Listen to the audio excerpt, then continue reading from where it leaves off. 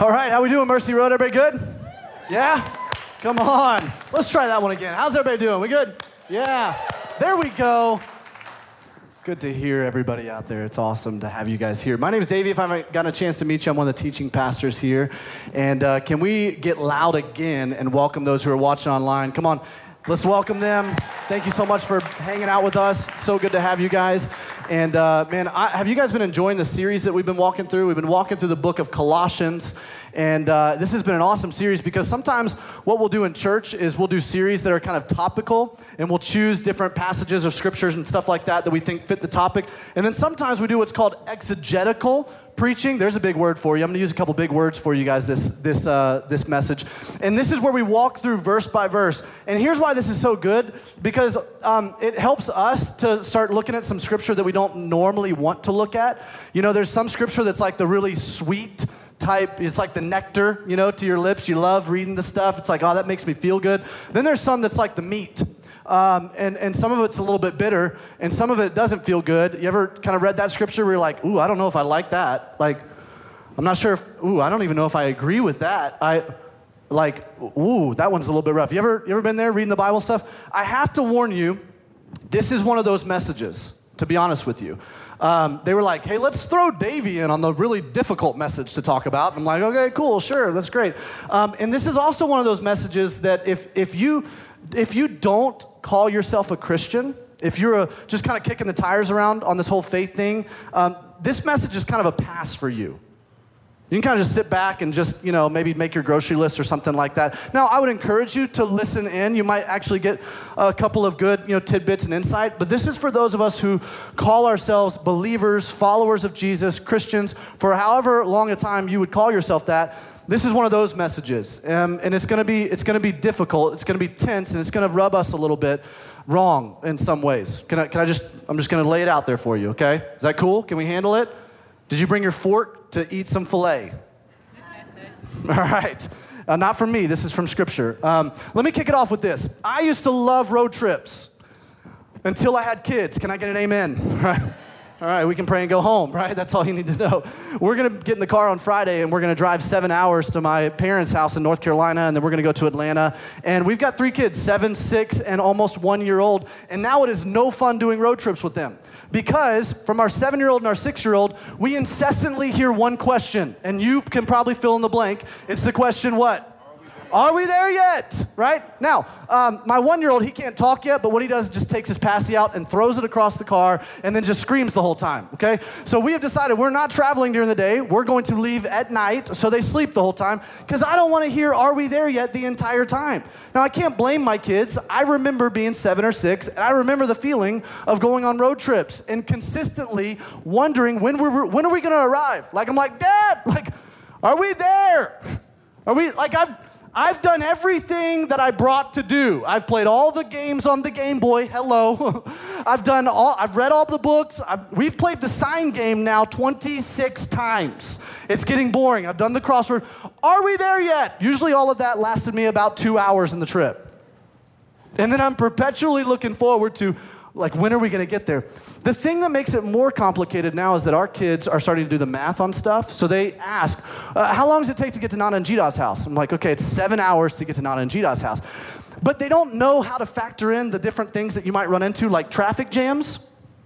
And so they're doing the math where they're going, okay, we've been in this traffic jam now for, 45 minutes, standstill. That means, in their mind, we should be 45 minutes closer to Nana and Gida's house, right? Wrong. We might have been in the car for 45 minutes, but we are not 45 minutes further down the road. And the last time this happened, I started thinking about this. Sometimes this feels like the Christian walk, doesn't it? Come on, sometimes it feels like you've been in this, right? You've been in the car, so to speak, for a while, but you're wondering why you don't feel like you're further down the road. You know what I mean? Like maybe you've just stepped into a relationship with Jesus and your presupposition about this was like, okay, I've heard all the language. You go from death to life, from lost to found. Like the things that I used to struggle with, the propensities or the temptations I used to have, now I should be cured of all of that, right? And then you're wondering why you almost feel more tempted now on the other side of it. Or maybe you're here and you've been following Jesus for a long time, and you're wondering, why 20 years of following after Jesus, why am I still struggling with the same thing that I was before I gave my life to Jesus? Anybody else in here have that question, right? Is it just me? Because I would suppose that every single one of us has what you could probably call kind of that pet sin that we consistently deal with, we consistently struggle with. And I want to talk about how do we actually break free from that? Because can I tell you something? If you get nothing else in here today, I need you to understand that Jesus went to the cross and died for you and I so that we could be completely forgiven of our sins. But he didn't stay dead. He raised from the dead so that we could also be set free from our sins. So they don't have to hold us back. They don't have to hold us in bondage. They don't have to be something that we continually and perpetually struggle with. But how? When you and I, when we stepped into that moment, whatever it was, maybe it was a conference or here at a church service at Mercy Road or some other church, or maybe kneeling beside your bed or whatever it was, where you gave your life to Jesus, there was something powerful and supernatural that happened. It literally, the theological word for it is regeneration. In a moment, in an instant, God took your heart of stone that was not malleable or sensitive to the things of God, and he swapped it out for a heart of flesh. Something that you started getting more sensitive to the things of God. You started feeling conviction or compassion or some things that you know are characterized by the person of Jesus. And that happens in a moment, and the punishment for your sin was gone. Like in a moment, gone. The problem is while the punishment for our sin was gone, the presence of sin still seems to exist, doesn't it? And that's what Colossians 3 addresses, is this struggle that we have, every one of us as believers, where we're like, man, why can I not get over this thing? Now, it's going to take us a second to get to Colossians 3. I'm going to forewarn you because I need to talk about this idea of sin. This word sin is not a popular thing in nowadays, modern Western Christian American church culture. We don't like to talk about sin. We kind of like to dance around the issue. We'll call it something like mistakes, right? Oh yeah, sin's kind of a heavy, strong word. Listen, friends, Jesus did not die for mistakers. He died for sinners. And I'm not preaching this at you because, listen, I am like chief sinner. I probably outsend you 10-1 this week, okay? I'm telling you, if we don't understand the gravity of this word sin, we will never understand the miracle of what Jesus did for us on the cross. That's right. And the beauty of what he did to completely hide us behind his blood so that we could walk in freedom. The word sin in the New Testament is often the word hamartia. Say hamartia. What it literally means is to miss the mark. And so you have a standard or a target or something to aim at. In this case, it would be God's standard, and you miss the mark. And Scripture says that every single one of us, in Romans, every one of us, like all of us, we've all missed the mark. And there is a standard of perfection, a standard of love, a standard of holiness, and that is God. But we all fall short of that. And if you don't believe you fall short of that, all we have to do is look at just a couple of the tenets of God's standard. There's 10 that he made really easy for us. They're called the 10 what? Commandments, right? And one of those says, don't lie. Now, how many of you, by raise of hands, have ever lied before? Okay, if you're not raising your hand, guess what? You just lied. Welcome to the club, okay? You just fell short. I mean, listen, I'm not saying this in jest or levity. I mean, we all fall short. Like, we can't even hold to our own standards, friends. In a couple of short months, you're going to make New Year's resolutions. How long are you going to keep those resolutions? So if we can't like hold to our own standards, like how much more do we fall short of the standard of a holy, perfect God? Praise God that he does not demand or expect perfection from us. But what he does look to see in our lives is, have we made some progress? Have we, because when we apply the things that we're about to talk about, the Colossians teaches us here, there is a natural progress that begins to happen in our lives where we grow to become more like Jesus. But sin, listen, sin erodes that in our soul. I'll say this. Sin is not just something that we do. It's not an action that we do that misses the mark. Sin is also something that we are. Martin Luther was the first person to kind of coin this idea, but he said sin is humanity's inward bent. This inward curvature where we are constantly looking in on ourselves. And so sin is not just something that we do, it's something that we are born into. We are sinful. It is a part of our nature because at the very beginning of time, Adam and Eve replaced the truth of God's word for a lie. They were deceived by the serpent. They ate of the fruit that God said, do not eat from. And from that moment, sin entered into this perfect world that God created and fractured everything. And now there's this ever-increasing unraveling of the world that we are birthed into. We're born sinful. You don't believe me? Look at kids. I'm going to tell you right now, my kids are little sinners, okay? Like, you're going to have to help me out because I was up at 2 o'clock this morning because our youngest cut his second tooth, and I'm like all disoriented because I have not slept since 2 o'clock this morning, okay? He did not come into this world going, how can I convenience you, Mom and Dad? Like, how can I make life easy for you? How can I serve you? Out of the overflow of what Jesus has done in my life by bringing me into life, how can I serve you? No, he came in crying naked with an attitude. He's selfish, and he is a sinner, okay? We are birthed into this thing, and so because of it, we have this inward propensity. He pitches fits. Listen, friends, we pitch fits too. They're just a little bit more sophisticated. Because by nature, we are selfish. Last night, we went to Brown County all day yesterday and looked at all the leaves. It's just beautiful down there. Went to a restaurant afterwards, and I had a burger with some fries, and Christy, my wife, had a sandwich with some fries. And Cohen had already eaten some of the food that we gave him, but he was still hungry, and so we decided to give him some of our fries. And you better believe that I was counting how many fries were coming off of Christy's plate and how many were coming off of my plate. Why? Because I'm selfish. I know love keeps no record of wrong, but it does keep record of French fries. You know what I'm saying? I have an inward selfishness, this bent that ultimately, friends, it erodes at my soul the longer that I let this inward selfishness stay active and at bay. The good news is this.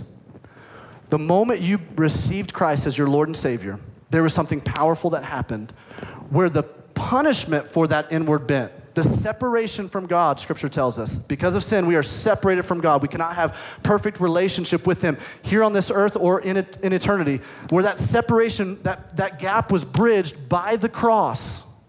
And now, because of what Jesus did for us, not because of what you can do, you might be really talented, really smart, really intellectual. It doesn't matter. You might have a lot of business acumen.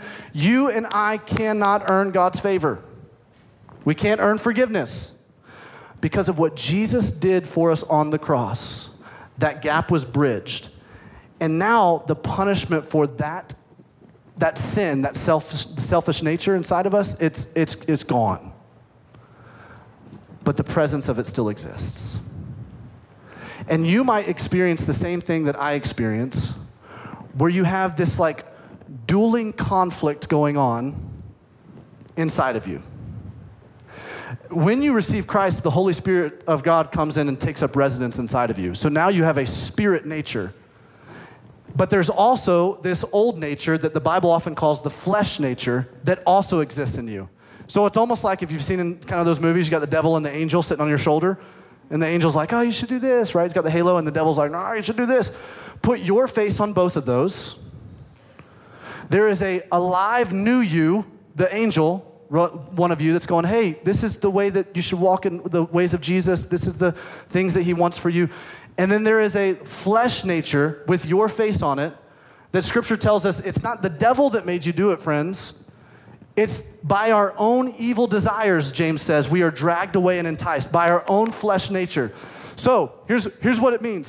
When we receive Christ, our old nature is put to death, but for some reason, like The Walking Dead, it tries, like some zombie apocalypse, it keeps trying to get up and rear its ugly head. And we have this dueling conflict happening. In fact, the Apostle Paul, who's like super Christian, so if he struggled with this, we all need to know we're going to struggle with this. He said this. See if you resonate with this. I do not understand what I do. For what I want to do, I do not do. But what I hate to do. But what I hate, I do. And if I do what I do not want to do, I agree that the law is good. As it is no longer I myself who do it, but it is sin living in me. For I know that good itself does not dwell in me, that is, in my sinful nature. For I have the desire to do what is good, but I can't carry it out. For I do not do the good I want to do, but the evil I do not want to do. This I keep on doing. Now, if I do what I do not want to do, it is no longer I who do it, but it is sin living in me that does it. Were you tracking with that? Does that resonate with anybody else?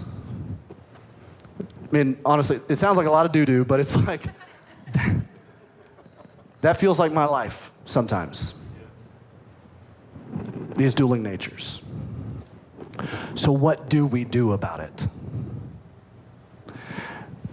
Because the reality is you may not be where you want to be, but you don't have to be where you used to be either.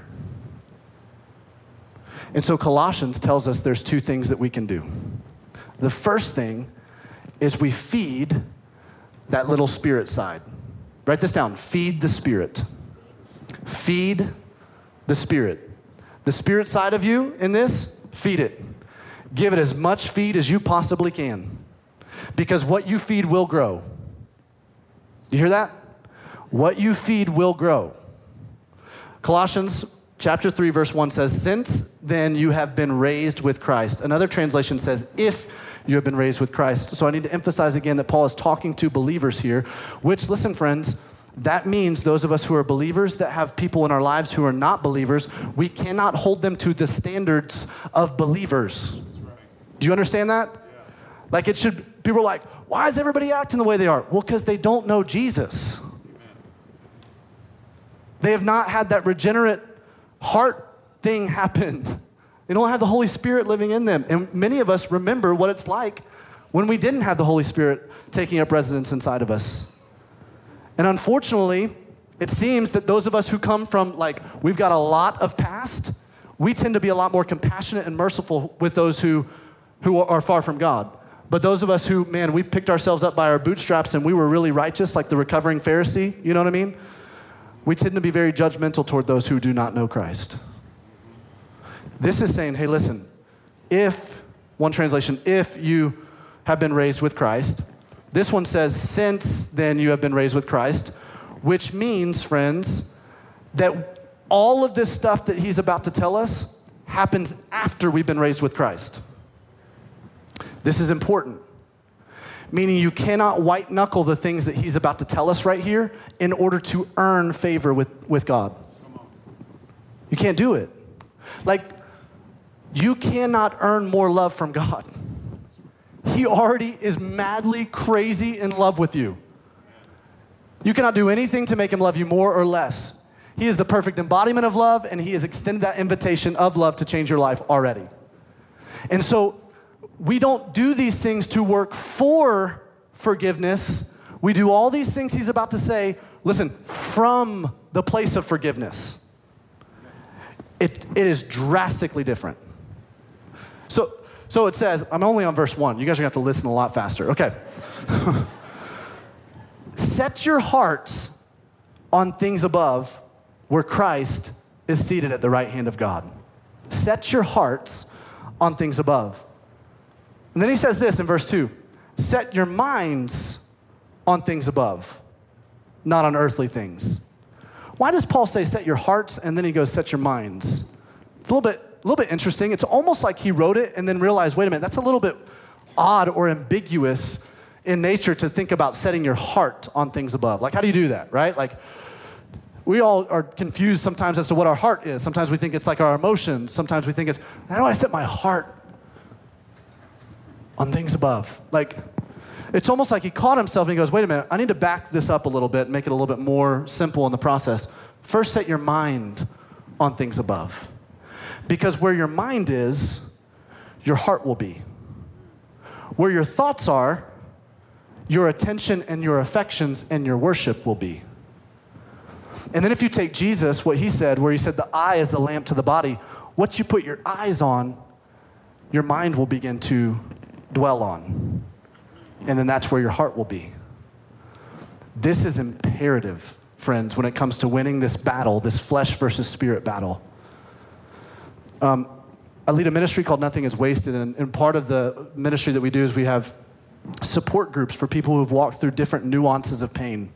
Lots of different support groups, all on this online hub, people connected all around the world who are getting healing by walking with other people who have gone through the same valley as them. So we've got support group for like young widows and young widowers and women who have survived sexual assault and all kinds of different things. The single greatest, the largest group that we have, friends, is women who have been sexually betrayed.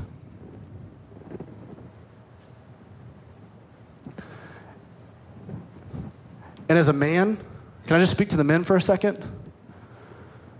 This absolutely breaks my heart. Because this means that the most prevalent, if we're doing a case study, the most prevalent issue that we have going on, I know there's lots of other issues, so I know that we're not the perfect case study, but the most prevalent one is women coming forward saying, my husband is addicted to pornography and or has had an affair on me. And I get it. You don't go into marriage thinking that's where it's going to wind up. What happened? Your eyes led to your thoughts, where you begin to dwell on it. It led to your heart, which then led to your actions, which then became a habit, and then became a lifestyle. It is several small compromises and yeses that lead to one big yes that, listen, friends, erodes your soul and the relationships around you. This is why what he's going to tell us here in a little bit is so imperative that we understand. He says, set your minds on things above. Feed the Spirit. Feed the thing inside of you that is fueling your passion for God. I don't know what that is for you. I can tell you what it is for me. I've had to do a lot of kind of introspective work and study to figure out what it is for me that feeds and fuels my passion for God and awakens that spirit nature inside of me. I love being in worship settings, man. You'll see me down here on front. I'm just like, I don't care if I'm the only one in the room. I'm moving, I'm going. I'm just like, man, this is awesome. And like, I love listening to worship music, listening to podcasts that are giving me spiritual nourishment, listening to sermons. I love digging into God's word, reading really thick books on theology that really get me thinking and cause me to go like, ooh, that kind of hurt. That just read my mail. I don't know if I like that. Something about that feeds my spirit, and I don't know what does that for you. But I would implore you, figure it out. Like, go on that search. I mean, even if it means like taking walks in nature, whatever it is that stirs up your affection for God, feed that. Do it as much as you possibly can, because what you feed will grow. And what we want is the spirit side of us to grow. Not because, listen, we're trying to earn God's favor, but because of what God has done for us. Just the other day, I was disciplining Weston, my son, the older son, and there's something that he's been struggling with consistently and perpetually. And I said, buddy, we have rules for a reason. And you know the rules and you know the consequences. We've been very clear. And so you've chosen this consequence by breaking this rule. And so when you do X, it results in Y. That's our rule. And I said, I'm struggling, buddy. Can you help me understand why? Do you know our rules? Yeah. Very clear on them. I said, do you care about our rules? He goes, no. I'm glad you found that funny, because I did not find it funny. Honestly, it kind of hurt my heart a little bit. Because as his dad, man, I have rules because I know more about this life than him. I don't know everything, but I know more. And I'm trying to protect him.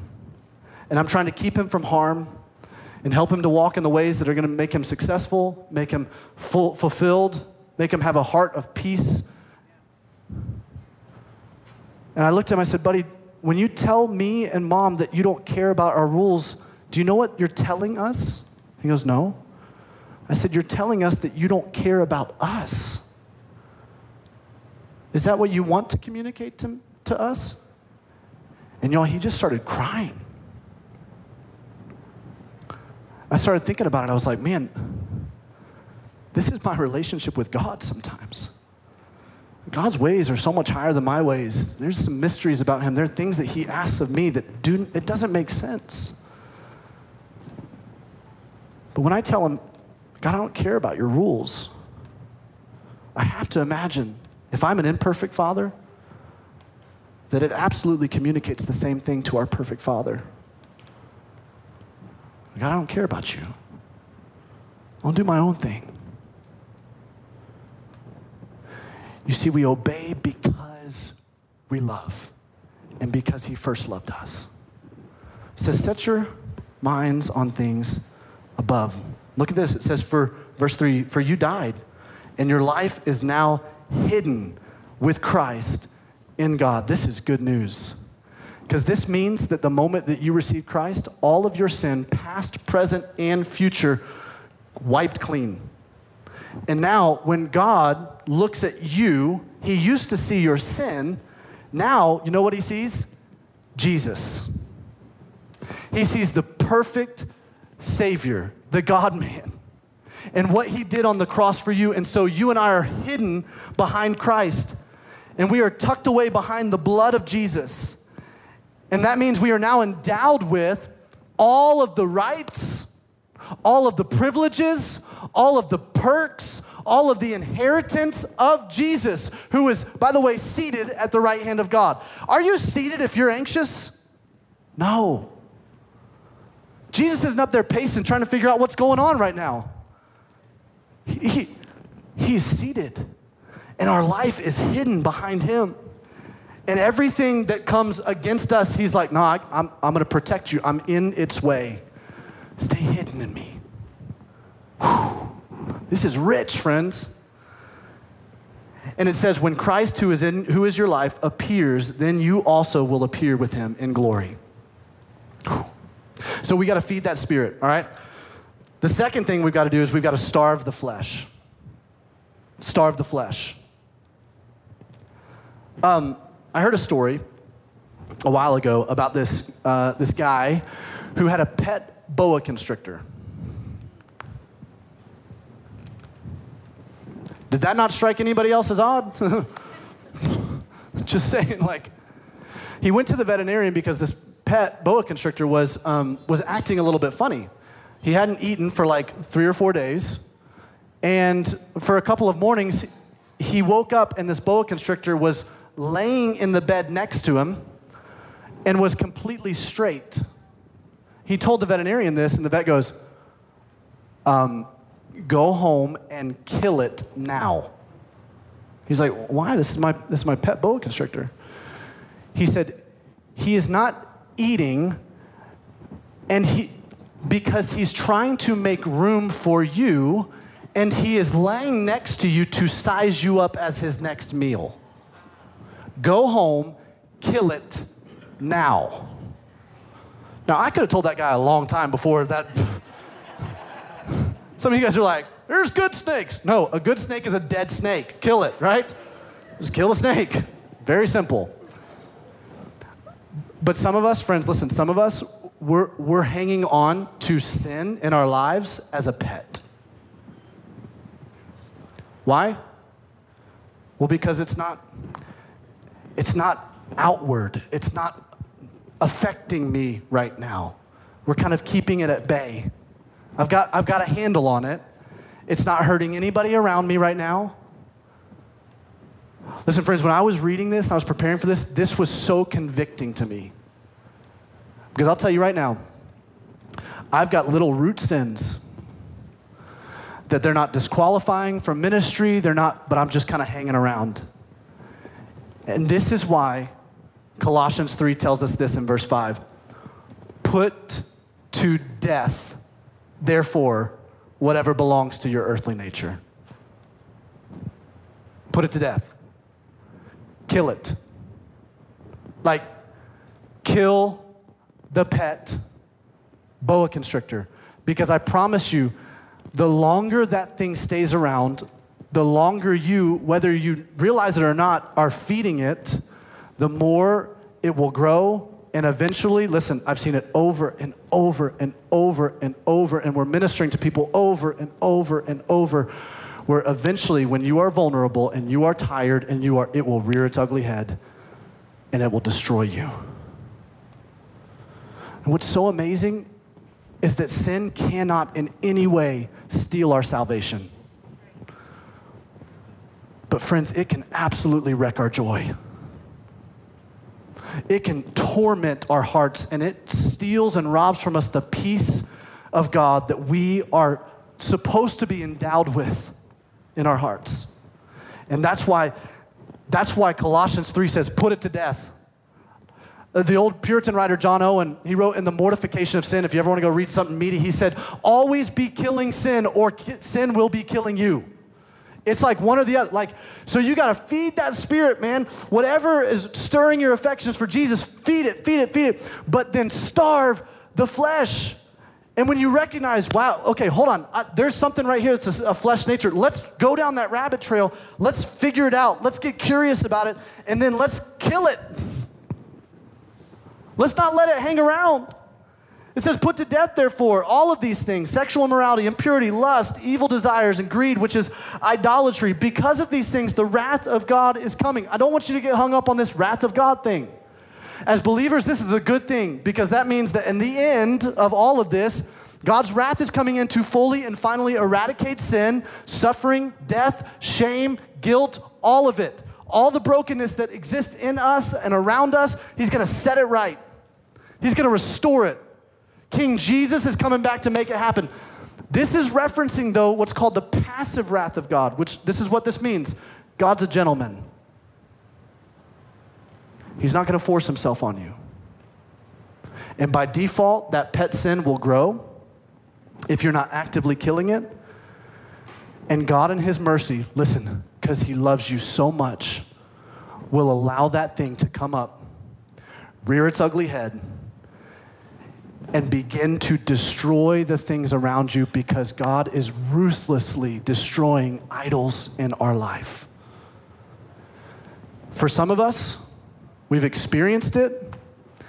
In that moment that we hit rock bottom because of our sin that we left at bay, that was the moment that God, in his mercy, allowed it to come up, get known to all, so that we could actually begin to walk in healing and wholeness and purity and hope and peace. And the natural consequences of that God will allow to take place because he loves you. But he's imploring us, friends. He's like, hey, put it to death. It says, you used to walk in these ways in the life you once lived, verse 7. But now you must rid yourselves of all such things: anger, rage, malice, slander, and filthy language from your lips.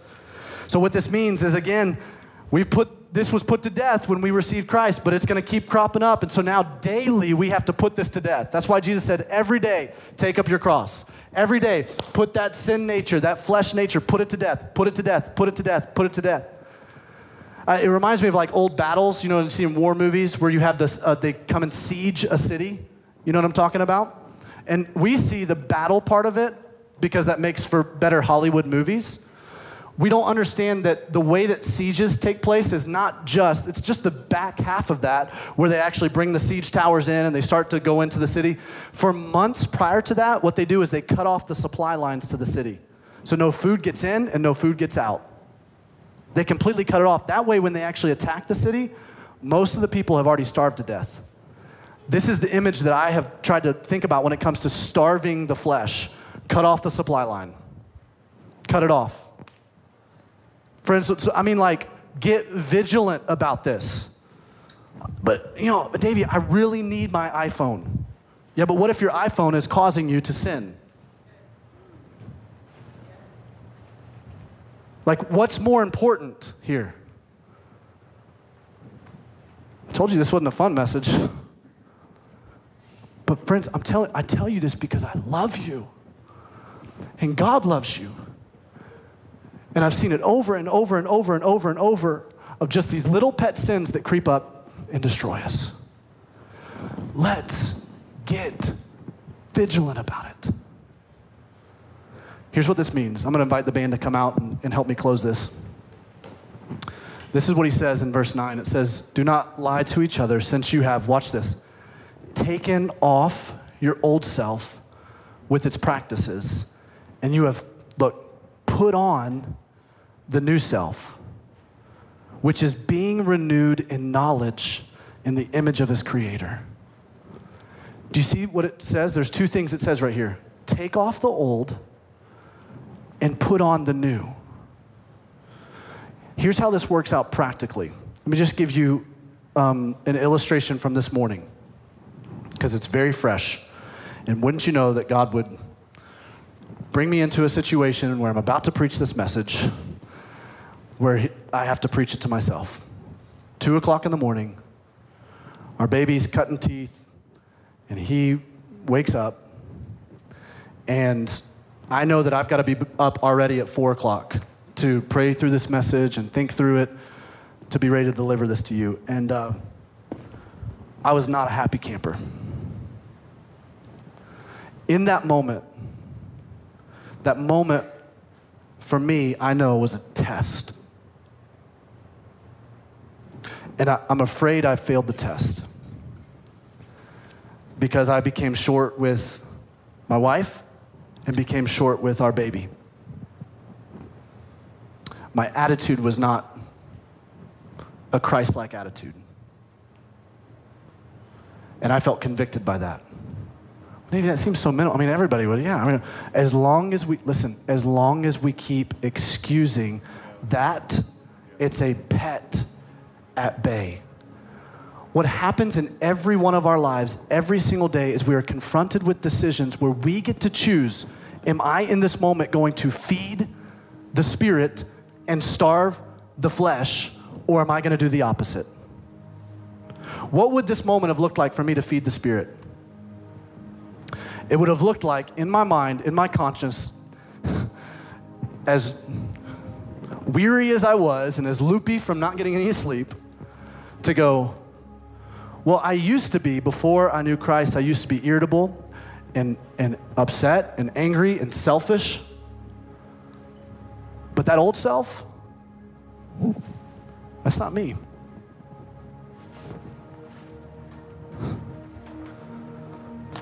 So what does it look like to put on the new self? What does Christ do? Well, Ephesians 5 tells me that it says, husbands, love your wives as Christ loved the church, giving himself up for her. Husbands, don't exasperate your children. In everything that you do, look not to your own interests, but look to the interests of others. It's the new self. And friends, you already have the new self. All you have to do is, in those moments, put it on. Scripture tells us everything you need for life and godliness, you already have. The same Spirit that raised Jesus from the dead lives in you. All of those characteristics that are Christ-like already exist inside of you. Now, it might be really small because you've not fed the Spirit very much, and that's okay. But every time you decide to put off the old self and put on the new, you feed the Spirit. And in every moment that you do that and you make that conscious decision, something powerful happens. The flesh begins to die, and the Spirit begins to grow. And then it says, being renewed day by day. I love how it says being renewed, because that means it's passive. It doesn't say you renew yourself day by day, does it? No, it says being renewed, which means that when you and I enter into this partnership where God's going, hey, starve the flesh, feed the Spirit, the more you do that, at some point, you're going to kind of wake up and realize, oh my gosh, I'm a lot further down the road than I used to be. That's the power of the Holy Spirit at work in you. Like when we go on road trips now, our kids fall asleep in the car. And then when we get to the destination, what do Christy and I do? Well, we take them out of their car seat, and it's so cool because like in their sleep, they're knowing how to, right? And they're just like limp noodle. And we're picking them up, and I usually have Weston and Natalia in these two hands. I'm carrying them, and Christy's got Cohen, and we're bringing them up to their rooms or to wherever we're staying, and we strip them down with the clothes that they had on, right? We put their pajamas on. They're still like in their sleep helping us out, you know, completely cashed out. But then what happens? They wake up the next morning, and they're in a totally different place than they were when they went to bed. Some of you remember this, like that feeling where you're like, you wake up and you, how did that happen? And you're no longer wearing the clothes that you were wearing? Friends, this is what happens in our walk. When we step into those situations and we choose, I'm gonna put off the old and put on the new. And over, put off the old, put on the new.